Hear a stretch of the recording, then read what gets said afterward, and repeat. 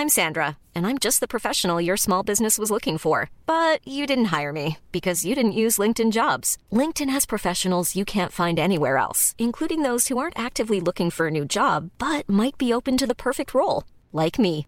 In a given month, over 70% of LinkedIn users don't visit other leading job sites. So if you're not looking on LinkedIn, you'll miss out on great candidates like Sandra. Start hiring professionals like a professional. Post your free job on linkedin.com/people today. A lot can happen in 3 years, like a chatbot may be your new best friend. But what won't change? Needing health insurance. United Healthcare Tri-Term Medical Plans, underwritten by Golden Rule Insurance Company, offer flexible, budget-friendly coverage that lasts nearly 3 years in some states. Learn more at uh1.com. Hey, it's Ryan Reynolds, and I'm here with Keith, co-star of my upcoming film, If, only in theaters May 17th. Do you want to tell people the big news?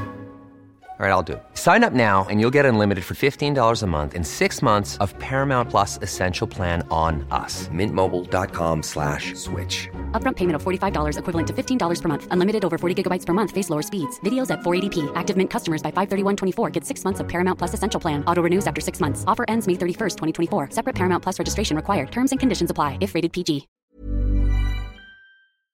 Hello and welcome to Still Got Legs, a Doctor Who rewatch podcast brought to you by Another Happy Studios.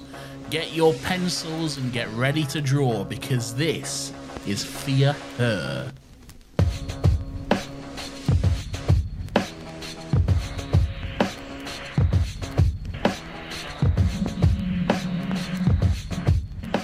Hello and welcome everyone again, I guess, to Still Got Legs, the only other podcast in the world. My name is Nathan, that is Lawrence. This is where we talk all about Docky Who, and how are you? Oh, that was nice. I'm very well, thank you. I'm even better after hearing that.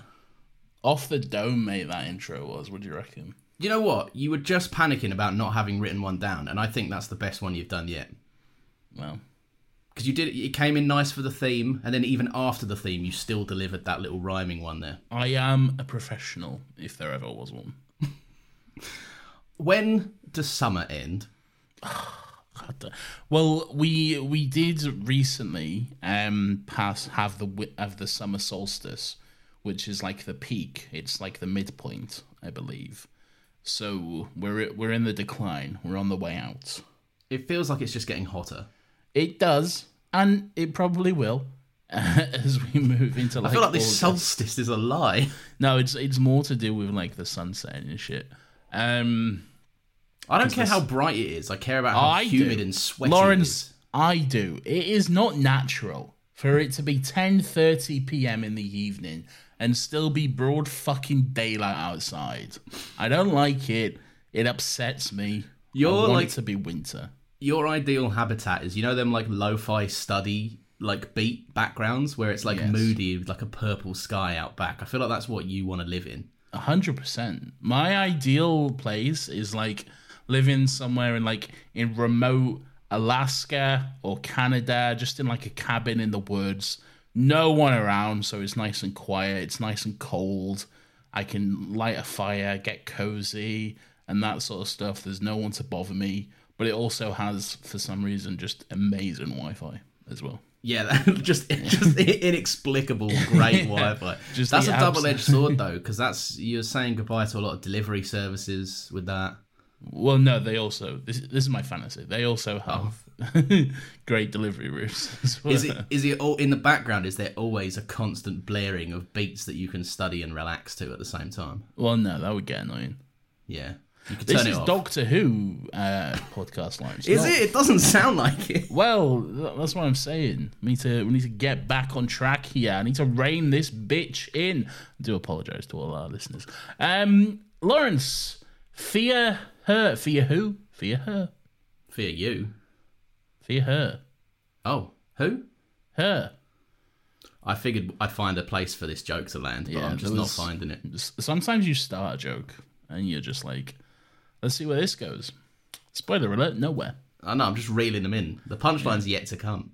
But I've got you all on the edge of your seats. Nathan, it is the 11th episode of Season 2. Does it feel like we just started Season 2?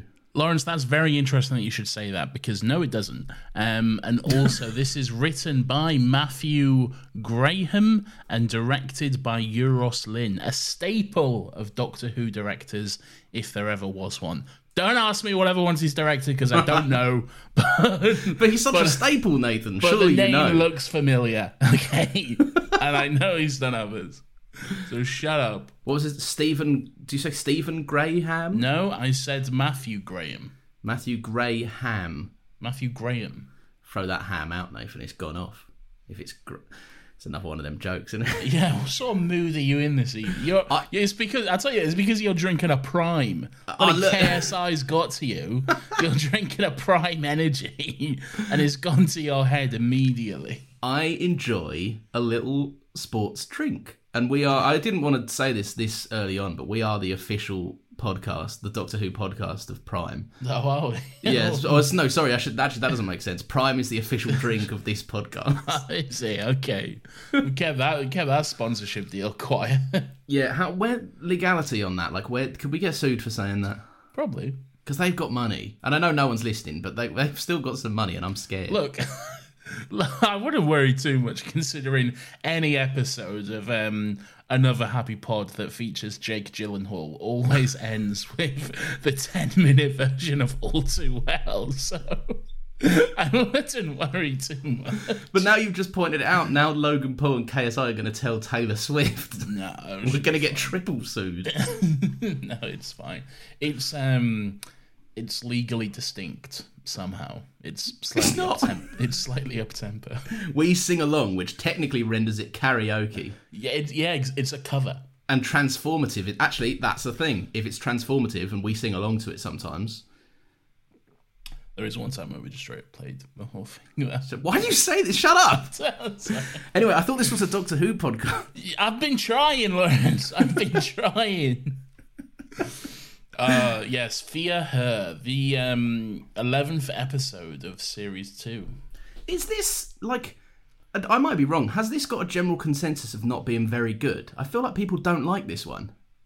I don't know, to be honest. I couldn't tell you. Maybe we should start asking people before we record these. Yeah, maybe just because it's coming after Love and Monsters. Yeah, it's nowhere near as offensive and atrocious as Love and Monsters is. It's, if anything, it's a breath of fresh air. Yeah. What I like to think of this episode is it's the calm before the storm. It's something that's, it's nice and breezy. It's not too bombastic and in your face. There's no big world ending, well, I mean, kind of, but there's no, the stakes aren't fucking universe imploding and all this sort of stuff. It's relatively low key for the most part, as we gear up for next week. But yes, very much the calm before the storm. What are your thoughts on Fear Her, Lawrence? So this is, weirdly enough, I remember loving this one as a child so much. Like, interesting. Maybe it was because I too fashioned myself as a little drawer and a doodler myself. Fancied yourself an artiste, did you? I did. You know when kids get it in their head that they figured out how to draw like one person's head, and they're like, I will draw this head everywhere. Yeah, 100%, and it's just the same face over and over and over. Yeah, 100%. And you're like, maybe I'll give him a body this time, and it's fucked. And you're like, I'll never do that again. I've learned my lesson. Just the head. No, but I was very much like in that vein.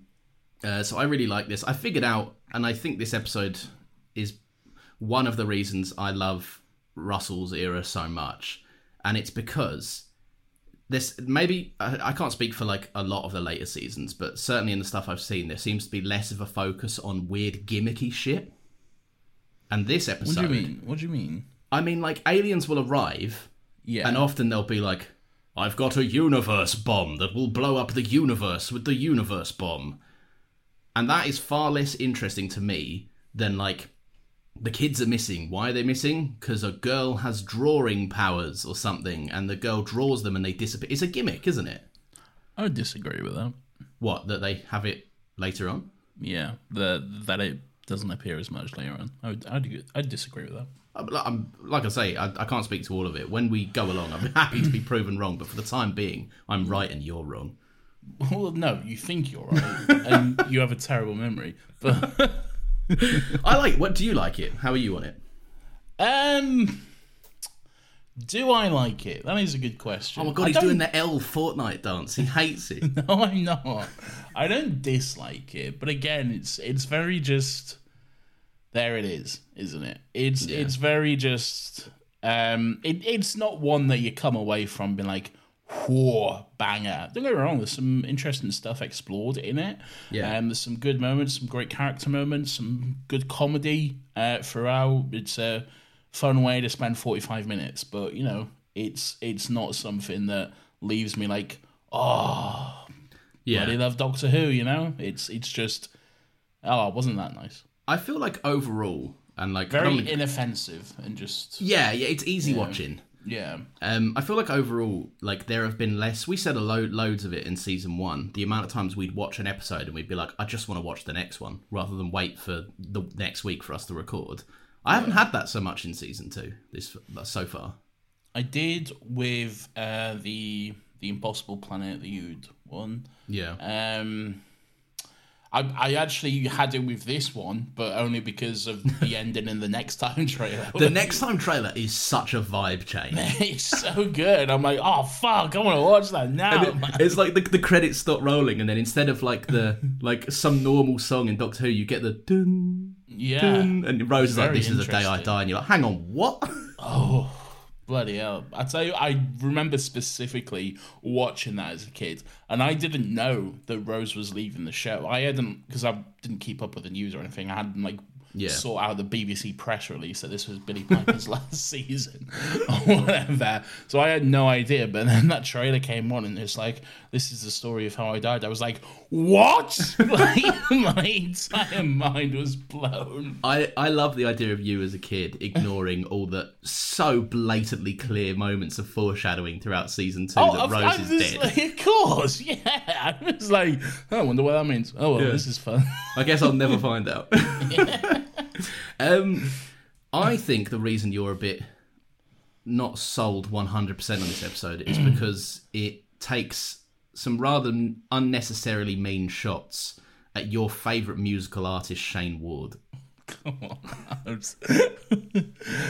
See, does it? If anything, I think it's generous to Shane Ward. Really. I made some notes on his career. It's extremely generous to Shane Ward. Exactly. So Shane Ward, for those who aren't familiar, did he win X Factor or was he on X Factor? Would you like my rundown? Go on, give it to me. So Shane Ward is the winner of a show called The X Factor. That's Everyone knows what The X Factor is. Everyone knows The X Factor. Okay, so he was the winner of the second season of X Factor. That was in 2005. He released a good... You know, everyone gets the winner's single. Yes. That went pretty massive for Shane Ward, our boy. Yeah. So massive that at the time that a man called Jason Orange was leaving Take That, he was considered by Gary Barlow himself as the replacement band member. Oh, well. Anyway, that didn't happen. We'll Take That back up and running in 2005. I have no idea, but because I know, because Take That, I think they split up in 96, 97, I want to say. And then I think it wasn't until, or maybe it was 2005. It was around that time, 2005, 2006, possibly they got back together, minus Robbie, obviously. Yeah.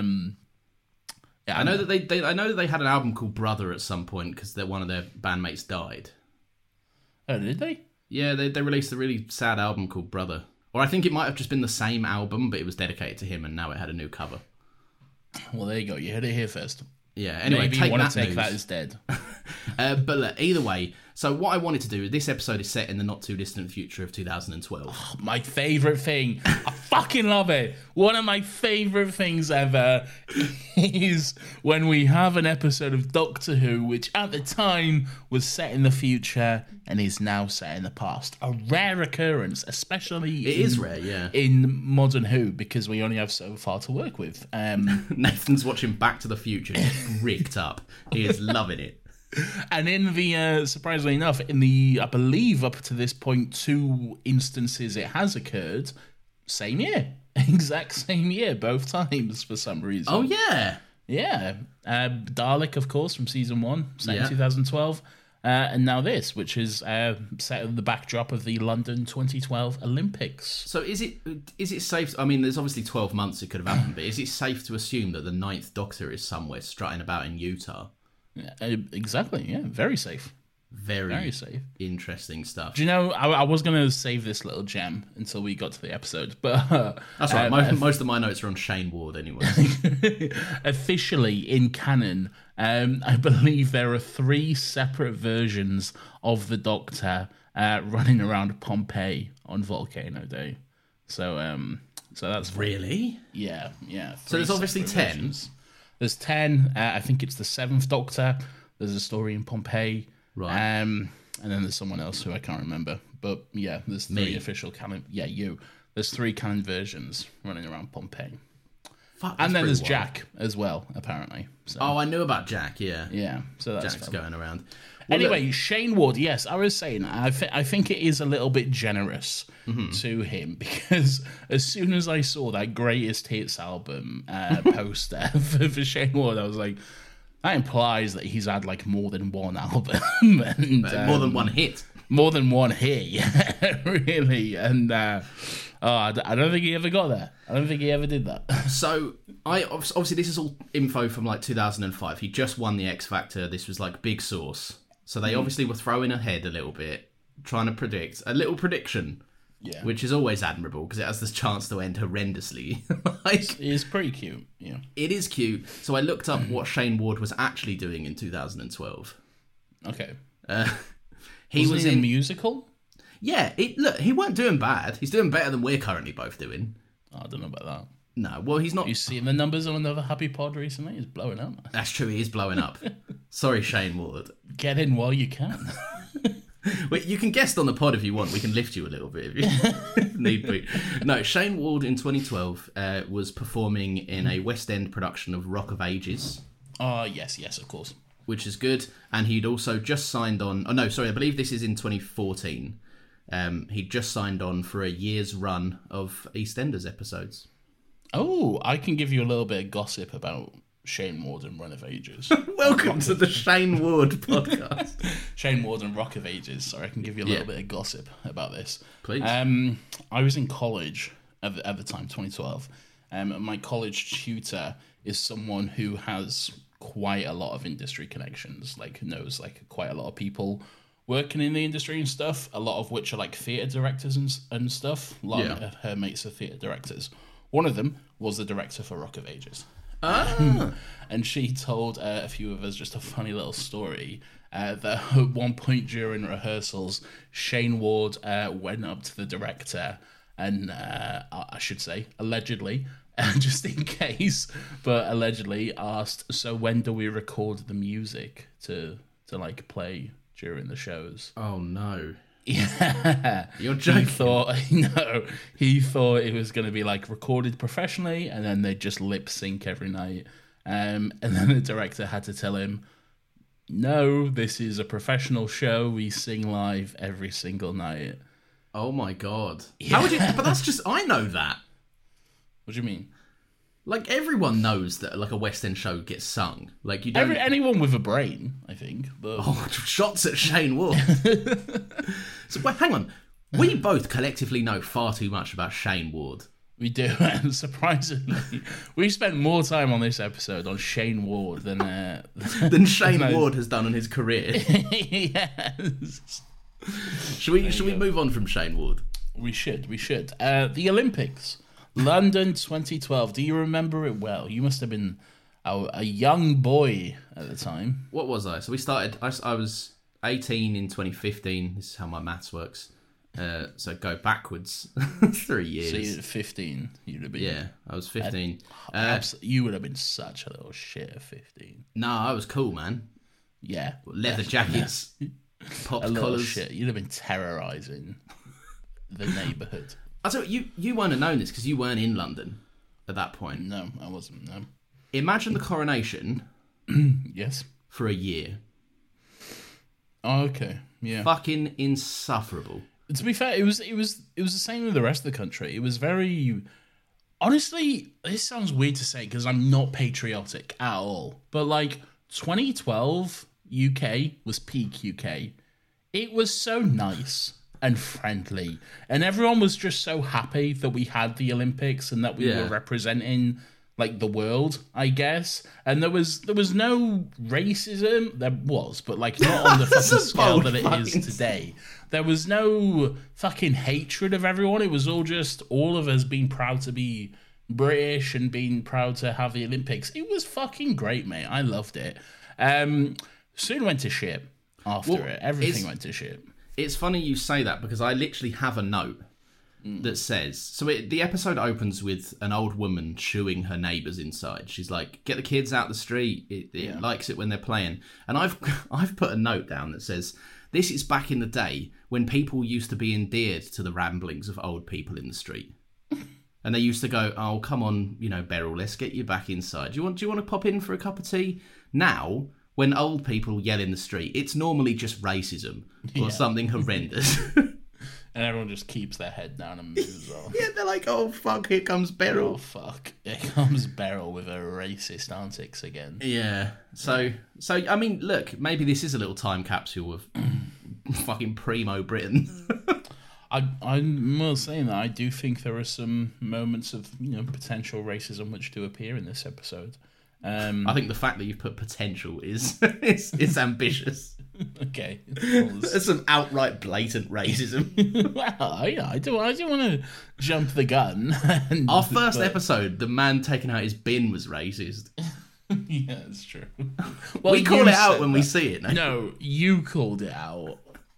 Well, I don't like to stay silent on these issues. I'm the problem. Yeah, unlike you. Yes, and I'm not going to apologise for being too... Great, Laura, shut up. So, it's the Olympics. Rose and the Doctor, they land on some very ordinary, very middle-class street, ready to watch the Olympics. Why they landed on a normal street if they're going to watch the Olympics, I do not know. But... No, this happens to be the one suburban estate that the Olympic torch will run through or something. No, it runs through every street. Every street? Yeah, that's the whole thing about it. In London? In the country. It runs through every street in the country. Do you not know the whole thing about the Olympic torch? It's the tradition. Like, whichever country is hosting the Olympics, the torch is carried up and down the country through every street, so everyone gets a chance to see it and join in the celebrations and stuff. I never fucking... Did you see it? I think I did. I didn't fucking get to see it. No one told me this. How did you not... You lived in London. How did you not get to see it? What? This is what I'm saying. I don't know. That's a thing? That's a real thing?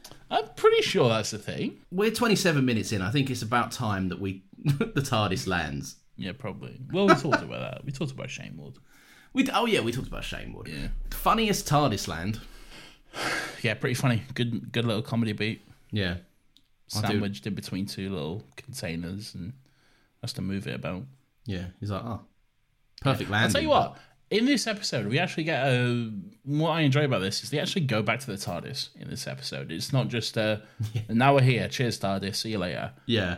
And let's do the rest of the episode outside of it. They actually go back, examine some stuff, use it as a little base of operations. I enjoy that. Do that more often, Doctor Who. Yeah. Use the TARDIS. It's also, it's like, that's a good deduction scene. They work it out from some pretty cool plot beats. Yeah. I like that. I like it. We have got into some conflict before about the 10th Doctor's outfits. Oh, here we go. Would we like to meet a nice neutral middle? Yeah. With a brown suit and a blue shirt, opened buttons. Look, I'll say this. I've never... I was going to say I've never minded the brown suit, but it's not nice. The brown suit, you can't... No, I get your brown and brown combo, but the brown suit on its own is lovely. Brown is just such a ugly colour, though. For a suit, brown, it's not nice. It's like... Blue is a good colour for a suit. Blue is like, oh, he's smart, he's in blue, he's got a nice blue suit on. Not Imagine that if someone turned up to your wedding in a brown suit. I think that happened. Who? I think Will Carter showed up in a brown suit and a nice red tie, and it looked lovely. Oh, he did. To be fair, he did actually look quite good. Shout out Will Carter, Drip Father King of the himself. Bride awarded him best dressed. Drip King. Why was I awarded best dressed? I was dripping. It was my wedding day. I was pretty dripping myself. I was fucking sweating. That's what I was. I was dripping. That's why I was dripping too. No. To be fair, yeah, Will actually did look quite good. Okay, I'll take that back. But yeah, brown, for the most part, it's not a nice colour, especially for a suit, in my personal opinion. Blue is just the blue suit is just so much nicer. I like blue suits. I don't like that blue suit. It's too bright. It's not even bright. It's bright enough. Well, we'll get to there in like 3 episodes time. All right. Yeah, fuck, we will actually. I'm so excited. Oh god, the dawn of the blue suit. Yuck. The Doctor has noted that it's quite cold. There are some moments of the street that feel cold. And he says something that I think is quite interesting, which is, it's cold. Is someone reducing the temperature? Who would be doing that? Is what I want to know. Well, and how? Some sort of alien life, I guess. That's not totally out of the question for Doctor Who, is it? No, I guess not, but it's just, I don't know, it felt so casual. Like, it wasn't like, could someone be raising the temperature somehow? That was me acting. It was more like, no, thank you. It was more just like, oh, it's cold. Is someone raising the temperature? Reducing. Look, my point is, it was a point and I've made it now, so let's move on. It was a great point to make, yeah. Thank you. Well done. Racism. Well, hang on. I was doing it like the Star Wars crew. I was introducing it. War! So, the actual premise and the whole thing that's going on, so the kids are disappearing because there's some little alien flower, I guess, which has inhabited the body of a young girl, and they want friends to play with, so they draw the friends and then they get snatched from real life and are in some make-believe drawing world or something. Yeah. Yeah. Seems like they're still conscious because the drawings move around and shit. Yes, yeah, they have some level of conscious. Interesting premise. Interesting in that way Doctor Who is, that weird Doctor Who way, where it takes like a normal childhood thing and turns it into something that can be quite sinister. Yeah. Which Doctor Who always does quite well, I think. Yeah. So that's quite enjoyable. I think it's also like when it involves children, there is just an inherent creepiness to it. Like the gas mask kid. Yeah. Like there is just a level of creepy to it. I think the way 100%. The way that the drawings are done, they feel very childlike, but they look a bit unnatural and they're a bit creepy. Yeah. Yeah. It's that childlike drawing of it's a bit shit because it's been drawn by a kid, but it's also just like it's the uncanny valleyness of it. It's like almost there, but not quite. So it's just a little unsettling. Yeah, especially when you see like fairly decent animation work in this episode. Yeah. Like some of the best special effects up until this point in Doctor Who, I think, in this. Maybe that's because they were literally like, we can just animate this. It doesn't have to look real. It's a drawing, yeah. But then you got like the squiggle monster. Like that's pretty well done. Yeah, it was a bit like, there was like a kind of like a weird, there was kind of like a weird blur effect over the camera. And I did notice the Doctor runs in and is like, the budget, and then quickly points his screwdriver at it and makes it go away. Yeah, it was a quick zap and done sort of thing. But whatever, that's fine. What else? Yes, so these children are being stolen. Everyone's freaked out and upset. No one really knows what's going on. Kel's just trying to do some tarmacking for the council, bless him. He's trying to lay down some tarmac. I forgot that was this episode. And when I saw him and he was like, look at that, lovely. And I was like, yes! What a hero Kel is. He's just proud of his work. He's just trying to do a good job for him. And again, this picks up from last week, my note about the singular London Council for all of London. It has changed a little bit. Now it's East London Council. So that implies we've got 4 different councils over London, which, look, is better than 1. We could have 8. Oh, okay. Like north, like yeah. Look, the point is there's a fuckload more than 8. Yeah, there's a lot. There's like 100 of the bastards. Yes. But hey, sure, East London Council, why not? East London's fucking massive, but, you know, why not? And it only employs this one man. Yeah, to tarmac all of East London. He's like, and it takes him so long because he keeps spending too long on the roads. He's like, look, it's a lovely bit of craftsmanship. I love how proud he is of his job. Like, I just so love good, how much pride he takes in doing it. He's just there in the street. Just someone's walking by and he's like, look at that. You can eat your dinner off. He's so wholesome and sweet, man. And then, like, the car pulls up, it stops working near him, and he's like, all right, I'll give you a hand, mate, but check this shit out. He's a great... We have a weirdo of the week. We don't have, like... Hiring for your small business? If you're not looking for professionals on LinkedIn, you're looking in the wrong place. That's like looking for your car keys in a fish tank. LinkedIn helps you hire professionals you can't find anywhere else, even those who aren't actively searching for a new job but might be open to the perfect role. In a given month, over 70% of LinkedIn users don't even visit other leading job sites. So start looking in the right place. With LinkedIn, you can hire professionals like a professional. Post your free job on linkedin.com/people today. Hey, it's Ryan Reynolds, and I'm here with Keith, co-star of my upcoming film, If, only in theaters May 17th. Do you want to tell people the big news? All right, I'll do it. Sign up now and you'll get unlimited for $15 a month and 6 months of Paramount Plus Essential Plan on us. MintMobile.com/switch. Upfront payment of $45 equivalent to $15 per month. Unlimited over 40 gigabytes per month. Face lower speeds. Videos at 480p. Active Mint customers by 531.24 get 6 months of Paramount Plus Essential Plan. Auto renews after 6 months. Offer ends May 31st, 2024. Separate Paramount Plus registration required. Terms and conditions apply if rated PG. Like a just all-around sweet guy of the week. But if we did, he'd win mine for this week. I still think there's like, this isn't throwing my card away too quickly, but I still think he's a pleasant weirdo. He's a nice weweirdo, though. He's like, but that's the beauty of weirdo. Just because they've been inundated with sex criminals up until this point, mostly by you, there are still pleasant weird. Clive was a pleasant weirdo.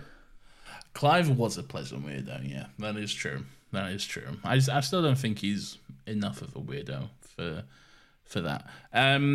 But hey, that's just me. But all right. Yes. So there is some potential racism or fully fledged racism that goes on. So there's kind of a scene where they're all like, the parents come out and they're all trying to figure out what's going on. They're angry at the doctor for poking his nose in it and all this sort of stuff. He gets himself into a fuss and everything. And then some allegations get thrown around, Lawrence. They do. So I can't remember the exact phrasing. It's something along the lines of like, ever since the likes of you, or like... Yeah. There's just like one really horrible woman who just like really just starts going off at Kel. Yeah. The one black guy in the whole group. And like, I don't know if this was intentional or if this was what they intended. Probably not. But just like some of the language choices and the fact that he's the only black guy there, it's all just very unsettling. Really. It feels in the scene like he's being very much ostracized, like to the side. Yeah, 100%. And this is a very like white neighborhood. Like I know like Trish and Chloe, they're not like a white family and stuff, but it's still like quite a white middle class sort of street and stuff. So I think there's like, I don't want to say this because I feel like this is, I don't know if the episode is going there, but like the only like an abusive father in the only black family in the neighborhood, like it feels a bit. There are point parts of this episode feel a bit pointed, is what I'm saying. Yeah, it definitely does. And like that scene, like where they are, like where that woman is like confronting Kel, and it kind of taps into something that Doctor Who does quite well. There's, I mentioned a few weeks ago where like the Doctor has these moments where he's so impressed with humanity, and he just loves like the simplicity of it and the fact that they just want to like live their lives and explore and all this sort of stuff. And he has moments where he just genuinely loves human beings. But then there's like other moments where like human beings kind of show their true hands, and we see like the real ugly side of what humans can do. We don't really get any kind of reaction from the Doctor from it in this episode, but there's moments in like episodes. Like a great example is fucking Midnight, is it Midnight? Where we get some just great fucking the ugly side of humanity and that sort of stuff. And I think it is touched upon very, very quite well, not so subtly, but just a little bit touched upon here. I think there's very much just a Doctor. You're right. Doctor Who is good at those moments where when shit hits the fan, what kind of a person are you really? Yeah. Like when you're not. Because, like, I like not to get too deep on this silly little Doctor Who podcast, but like, I can't remember the exact phrasing of the saying or who said it, but there is a saying like you don't know someone until like you could possibly stop knowing them. In the sense that like, if you're in a life or death scenario, you won't know someone until you see them in that scenario. Yeah. Which is pretty crazy, and I do like that is kind of commonly explored because things aren't black and white. There is. You know, you can't always just walk around going like the humans are so good because a lot of us aren't. Yeah, it's very true. Yeah, and I think there is a part of the episode that kind of touches on that with Rose and the Doctor a tiny weeny bit as well. What do you mean? I mean, so naturally this is not Rose showing true colours or whatever. But so we spoke about in the couple of episodes back, Rose got the chance to be the Doctor up aboard the ship. Yeah. While he was down having a square up with the devil. And she got to really embrace the role. She was even like delivering lines like Tennant Woods. And she very much jumped into that role. And in this episode, the Doctor is coming at it from a point of empathy. This, you know, the Isolus, the flower thing. It doesn't understand that what it's doing is not, you know, like it's love, but it's love by force. It's love by show of force, and it's enforcing a presence on someone because you're lonely is not true companionship. And there is an element of Rose where one of the last things she says to the Doctor before Chloe draws him and the Doctor disappears from the story until the end is a nice moment of conflict where the Doctor's like, have a bit of empathy, and the Rose is like, it's kidnapping kids. Yeah. Like, I don't have a lot of empathy for it. And she's banging on the door and she's like, let me in. Yeah. She even grabs fucking Chloe at one point. She snaps and just fully grabs Chloe and is like, fucking bring him back now. But then she like realizes she's gone too far and stuff and like backs out of it and stuff. And she goes outside and she attempts to use her brain and solve it in a way that is... in a way that the Doctor would. Yeah, exactly. And I just think like it's interesting you say that they do explore that because I think this is one of Rose's strongest season 2 episodes for me.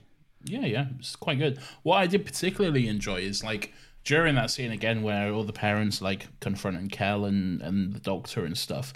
There's a moment where Rose is just silently observing everyone and just like kind of like taking everyone's mannerisms in, trying to like figure out what's going on. She's the one who notices Chloe and then the way Trish reacts to Chloe and that sort of stuff, and it's interesting. She's like really like picked up like a lot of stuff traveling around. So I think a lot of the time the Doctor is so focused on details and big picture.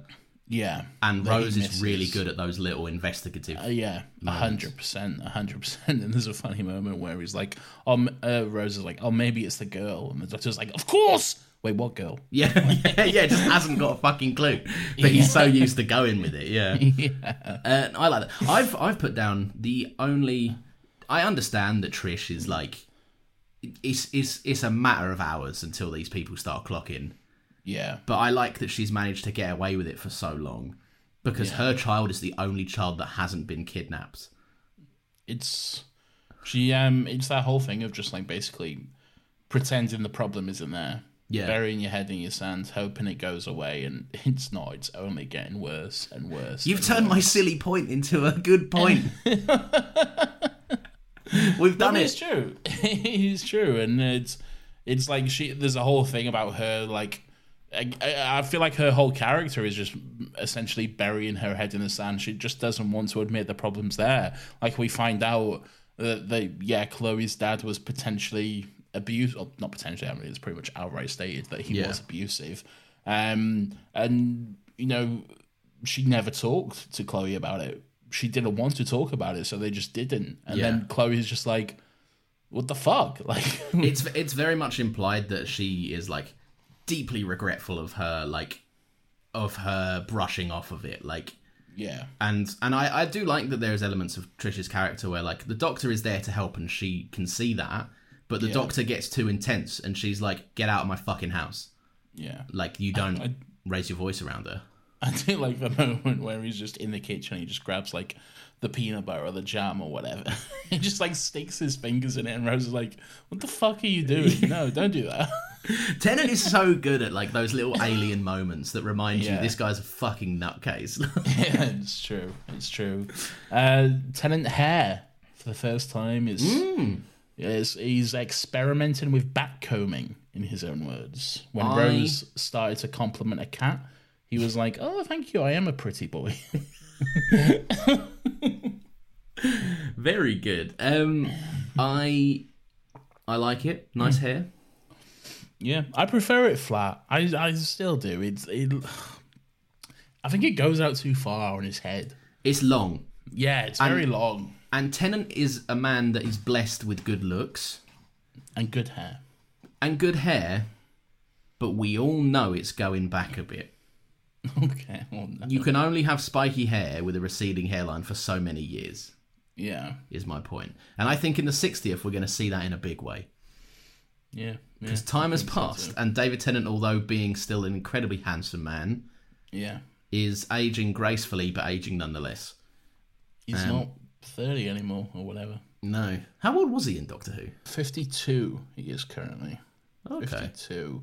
And this was 17 years ago. And I'm good at math, so I'm not on my calculator right now typing 52 minus 17, and I can let you know it's 35. Well, that's so good that you did all that in your head. Yep. He's a good 35. He is, yeah, he is. A good 35. Not many men are fitting in that suit at 35. Do you reckon I could fit in? Give me 5 years and see what we can do. We're best friends, Nathan. Time for a few home truths. Well, I raise you the question, am I getting in that suit? No, you're not. No. Neither of us are. And we can accept that. We can. We're comfortable. We're not in line with the Doctor. We're not playing him next. Like, no, it's true.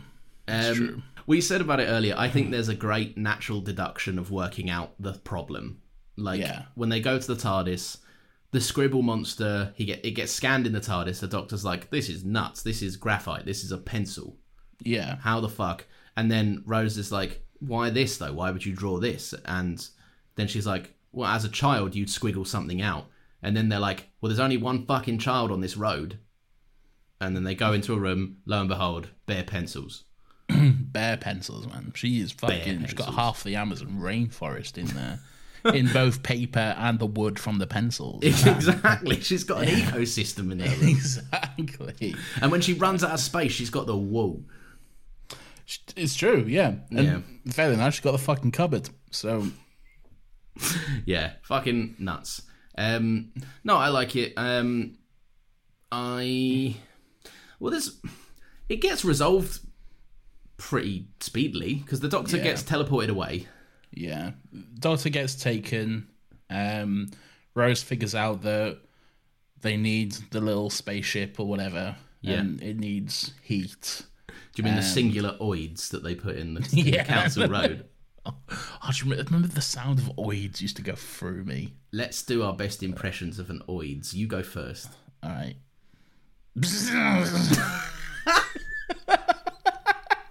I've betrayed you. I won't be doing an impression. No! Come on, I need it. All right, ready? Yeah. Yeah. It's... Well, they're not good. I used to like anoids. You never threw anoids about? No, yeah, I have, but it was always that annoying kid who, probably you, who would just have like two of them and would just constantly throw them in the air and just... Well, you need two of them for a start. Yeah, I know, but I don't like... I've always been a grumpy old man, even when I was a kid. I was like, stop it. Yeah, stop that bastard noise. I'm trying to read here. Did you ever throw them in the air and like your hand-eye coordination was scuffed and they both just dropped to the ground in a sad way? I'll be honest, I never had a pair of my own. It was always like some... You talk about my childhood being miserable. You never had oids?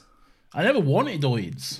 Oh, you're better than oids. I knew of them, But again, I've been a grumpy old man since I was like 7. So. I'm picturing you pushing up your reading glass and you're like, I've heard of voids. I don't. Yeah. Not for me. I don't think so. I shuffle my newspaper. The brandishing of the paper, yeah. Anyway, back to my Sunday columns. Anyway, back to the daily section. Let's see what's going on. The Doctor is so clever and so powerful that he's drawn himself an Olympic torch. He did. Yeah, I don't know how he managed to do that, but it's pretty fun. Maybe he had like some. Let's be honest, right? He scanned the graphite earlier, which means the sonic screwdriver will now contain pieces of graphite, which he's used the pen setting on and done it that way. Sure. If David Tennant said that, like when he came back, like if Ro said, "How did you draw that thing?" and then he just said some variation of that, I'd be like, "Yeah, sure, yeah, that's fine. Yeah, that's bullshit enough for me, mate." Yeah. So, yeah, basically. So the Olympics are on. It's the opening ceremony. The crowd gets taken. There's some very good voice acting from Hugh Edwards, news reporter. They've gone. Oh no! Everyone's disappeared. Look, Hugh Edwards, you're a fantastic journalist. Okay, you've been on the scene for some groundbreaking stories over the years, but I don't know. If an entire stadium of people gone, vanished. Yeah, look, it's not his regular job, all right? That's fair. He's fine. I respect the commitment to realism in the silly space time travel show. Yeah, me too. Yeah, everyone gets taken, and then they come back, so the day's saved, I guess. The day is certainly saved. And then the Doctor lights the Olympic torch. I remember watching the 2012 Olympic Games, and there was like memes at the time being like, "Oh, David Tennant should light the flame because it would be fun or whatever." That'd be good. And it would, but I just remember watching the opening ceremony, think, "Oh, they got so much wrong." Like this, really? Well, of course they did. It was made like 7 years earlier. The stadium hadn't been built yet, so I think it was just some random stadium in London that they used. Yeah, I think it was. Was it? They obviously didn't fill it, so was it just? No, it was just. I don't know. Was it a helicopter shot? I can't remember. It was just. They probably just took footage from like an England game somewhere. Yeah, and then just like cut around it or whatever.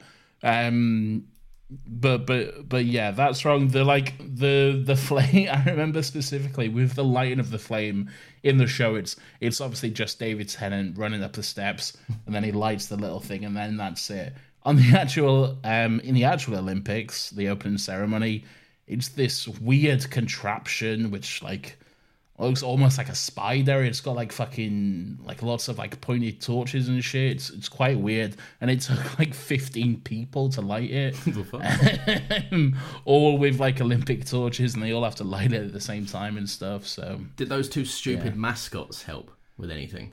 What mascots? Remember there was those weird, like, it made a 2012 if you put them next to each other, but they both had faces, and they were like the mascots of the London Olympics. I don't think they did, because that would probably have been a fire hazard. Probably. But yeah, no, it was just like athletes, I think, or like representatives or something. Fair. Yeah. I do remember watching the opening ceremony, though, and having a great time. It was directed by Danny Boyle, I believe.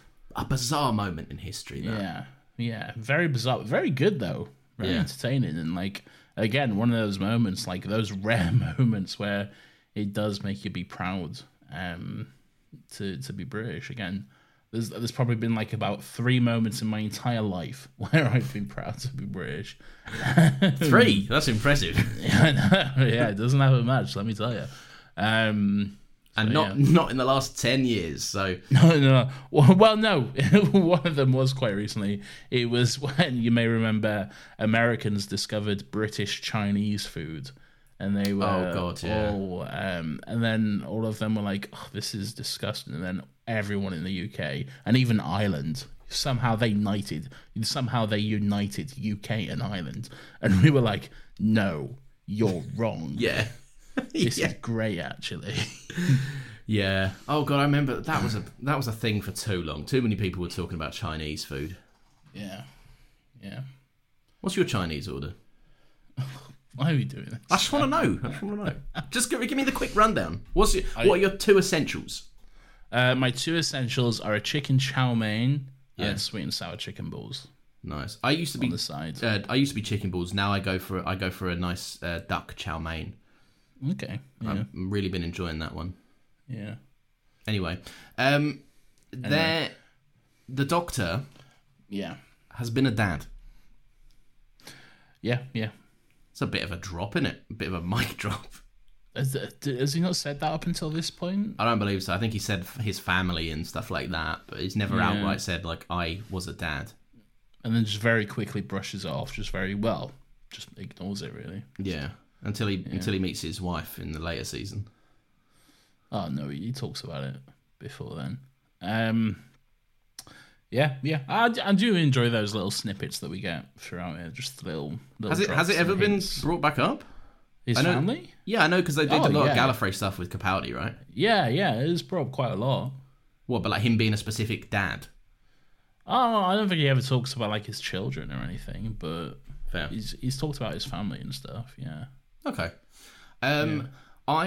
So obviously there was Shane Ward. I did some of my own research, again, a bit later on. Yeah. Because we got another prediction in this episode. Oh, okay. And that was that Papua New Guinea undertook a surprising feat in this Olympics. Yeah. Now, the Doctor doesn't predict anything. He says wait and see, but it's very much implied that they had a successful run at the Olympics. I feel like it was more implied as a joke, really, but... Well, I didn't hear that because I've got research on it, so... Okay, well... Maybe I missed the point, maybe I didn't. The point is, though, that I went to Wikipedia, so the point's been said regardless. All right. From what I remember about the 2012... Because I remember... For some reason, I got really into the Olympics in 2012, and I watched a lot of it. I watched all the events and stuff. And from what I remember about the medal table, I believe China was number 1, and then it would have been US, and then it would have been UK, I believe. Probably. That, Team GB. Yeah. What I do know is that Papua New Guinea were not credited with any singular medals. Oh, no. So that's something. The Olympics are ruined for me because I was working in a pub when there was some recent... What were the ones a couple of years back? Where were they? Well, Tokyo was the most recent, which was 20... It was the 2020 Olympics, but we had it in 21 for obvious reasons. That would be... I was working in a pub then, and I was like, yeah, it was a quiet night. I was like, I'll stick on the Olympics, just watch what's going on, see what sports... they introduced BMXing that year, I'm pretty sure, so I was like, there's a whole new thing going on, moment in history. I think it was skateboarding they introduced that year. It was one of the emo sports. It was a resounding success for all Monster Energy drinkers, which me and Nathan don't support because we are the official Prime podcast. Well, no, but anyway, the Olympics were completely ruined for me, and I have no interest in watching them again, and very little pride in being British. When I switched on, the first thing was there at the Olympics, and immediately one of the old men in the pub went, "Well, I wouldn't mind her doing that with me." Oh, God.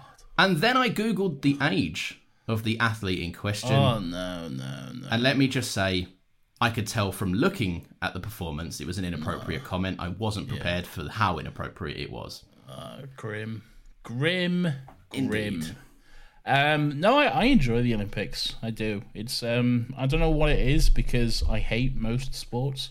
Yeah. And, apart from Ted Lasso, obviously. Yeah, of course. Apart from football in Ted Lasso, I should say. Yeah. But yeah, don't like most sports. I like watching the tennis every now and then. I always watch Wimbledon when it comes around. But yeah, for some reason, when the Olympics comes, I'm fully on board. I'm like, let's go, boys. I get really into it. I could have gone to the Rio Olympics. You could have. No, I wasn't going to be competing. No, but you could have gone to watch. Yeah, John, my brother, he was almost in the Rio Olympics, but he had a child. Oh, wow. Yeah. And that is not surprising. No, he's very good at Tominagi judo rolls. Yeah. He's a very athletic man. And I'm very good at having rolls. I'm very good at pizza rolls. Yes. I think it might be time for our favourite segment of all time. Yes, I think you're right, Lawrence. Where's my button? Weirdo of the Week!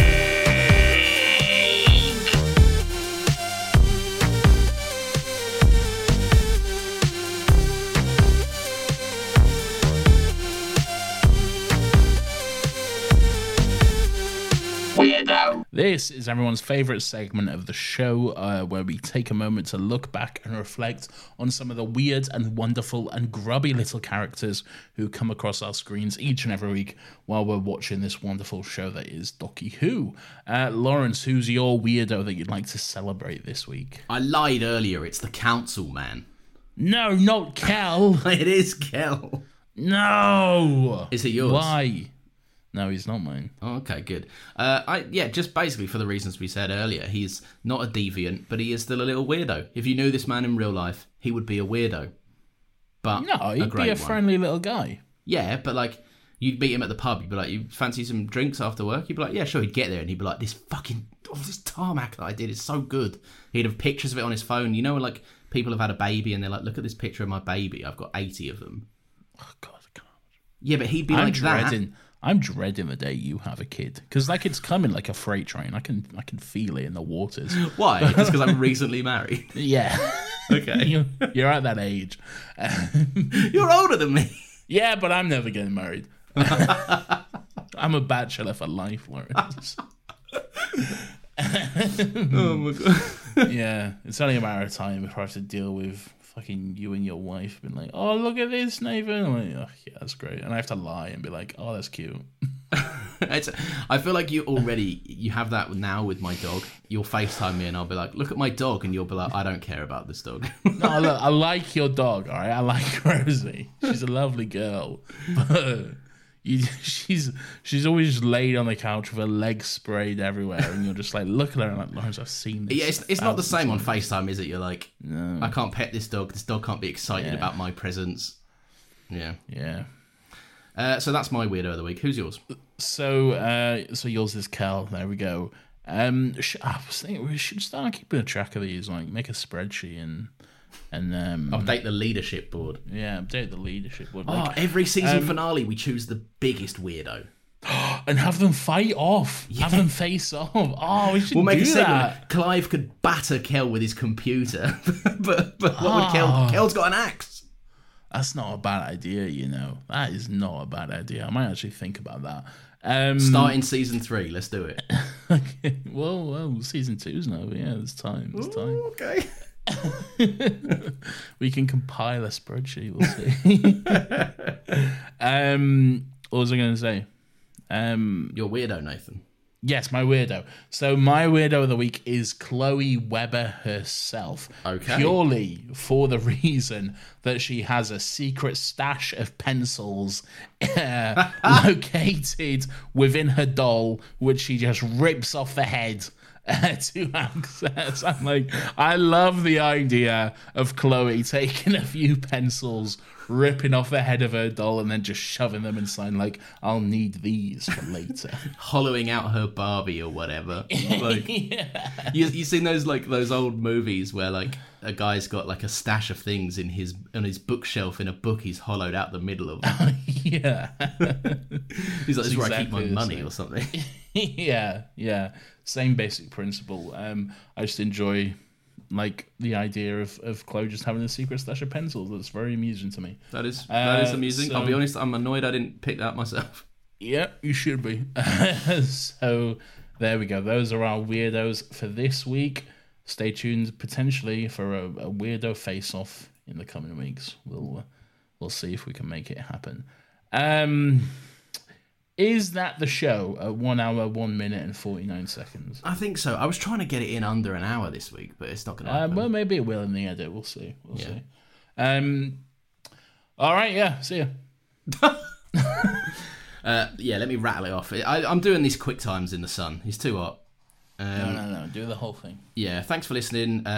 Rate and review the podcast. Share it with your Whovian mates. Your podcast of your podcast platform of choice is going to have some sort of review system. Give us 5 stars or whatever the top one is. Share it with your boys. Share it with the Whovian boys and girls out there. and boost our ratings and engagement. Follow us on Twitter. We are at StillGotLegsPod on Twitter, where we post about virtually nothing except the new episodes that come out every single Monday at 10 a.m. when you'll get a little post reminder to say that there's a new episode gone out and that you should listen to it, or we will draw you and you will be in some sort of an abyss. We also have another podcast which comes out every Friday at 10 a.m. The latest episode of which is all about The Flash. The greatest movie ever made. Shut up. I was hoping you would know. No, I noticed. Hang on a minute. Shut up. We gotta wrap it up, Lawrence. No, if I did, you know full well if I did this. There's no time. It's all about The Flash. DC's latest masterpiece. Go listen to what we have to say. We loved it. Spoiler alert, we didn't. Go listen. It's a great time. And that comes out every Friday, 10 a.m. at Another Happy Pod on Twitter and wherever all good podcasts are sold. Or give it away for free, as they often are. As the Italians say, ciao bella. Subscribe to our Patreon. We don't have one, but still subscribe. Just throw money at someone in the street. It'll get to us. Give us a quid. See you later.